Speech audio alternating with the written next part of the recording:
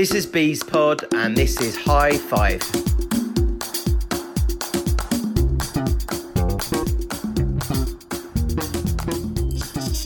Hi, this is Mem, and I've just left the ground after an eventful 2-2 draw against Chesterfield. So Darren Curry was forced into two changes today, with Harry Taylor slotting in at centre-back to cover for Ricardo Santos. Andre Boucard went to centre-mid, and Dan Sparks replaced David Tutonda, who's out injured. So with Elliot Johnson out as well, it's left us short in that position. So Chesterfield, right from the start, were targeting Dan Sparks, and they scored literally with their first attack, with their new signing Fondop scoring with an absolute thumper of a header, which left Scott Loach no chance. So Barnet got back into the game very quickly, and Medialito cut the ball back for Jack Taylor, who curled it into the top corner for his 100th appearance. Now, what was a big theme of the game today was, in centre mid we had Andre Boucard, who I'm a big fan of, but today he appeared to be sort of slowing the game down a bit too much. And what was happening was that the two centre backs for Chesterfield were dropping right to the edge of their box to cut out any opportunity for Akinola to get in around the back. Now, I felt that in the centre and mid, and the ball needed to move a lot quicker, and what was happening was we were just slowing the ball down, playing nice little triangles, but not really passing the ball with any forward kind of intent. And so Chesterfield were quite comfortable. And the two centre-backs, if you saw them, they looked like they hadn't even started their pre-season. And so for me, it felt like it was a lost opportunity to get in behind them by passing the ball through midfield a lot quicker. The sort of second half, there was several chances for both sides in the first half. So Chesterfield started the second half exactly how they started the first, and scored straight in from almost the kickoff, with Fondop having his first attempt saved by Scott Loach and then tapped in the rebound. So Barnet responded by bringing off Boucard for Jack Barham, who went up top with Akinola into a 4-4-2, with Jack Taylor dropping into centre mid. It was around that time everything started to get really disconnected. In our attempts to try and get in Jack Barham over the top, there was too many hopeful long balls played straight down the centre, which their two centre-backs from Chesterfield were just gobbling up and heading back. I don't feel that we were trying to play long ball football. What we were trying to do was we were trying to just drop the ball in behind them.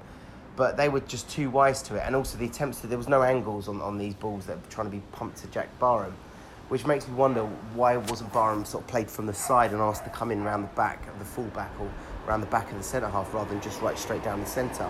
So it all became a bit disjointed. But we did manage to drop the ball from in behind the left back for Ephraim Mason-Clark to run in, and he was, as the referee decided, was brought down. To me, in my eyes, very soft, and I can imagine Chesterfield were pretty angry about that. And if that was given against us, I'd be fuming. But it was what we needed to get back in the game. And Akinola stepped up and buried it with, I think, for his third penalty already this season, 4 in total.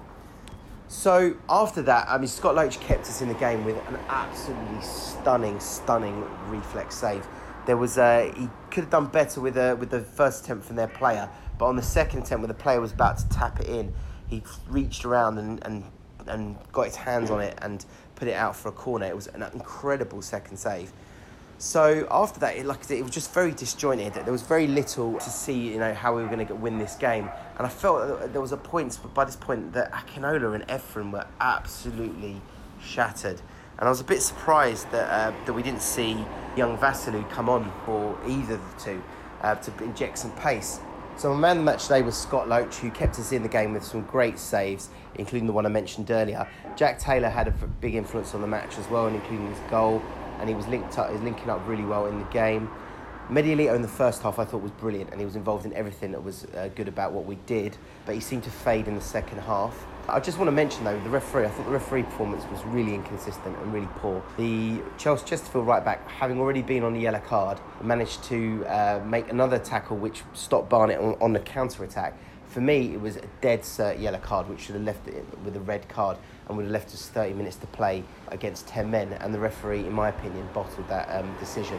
But there were some very strange decisions. There was Callum Reynolds was lucky that he probably didn't go for a red, went in with a wild challenge. But that was only after the Chesterfield player had pretty much obstructed our player, and it should have been a free kick to us. And Callum Reynolds flew in on him, and we had our hearts in our mouth for a brief moment, thinking that Callum was going to get sent off. So in summary, if our target is 2 points a game, that was 2 points dropped. So we need to make them up in the next two games, which will be at Wrexham away.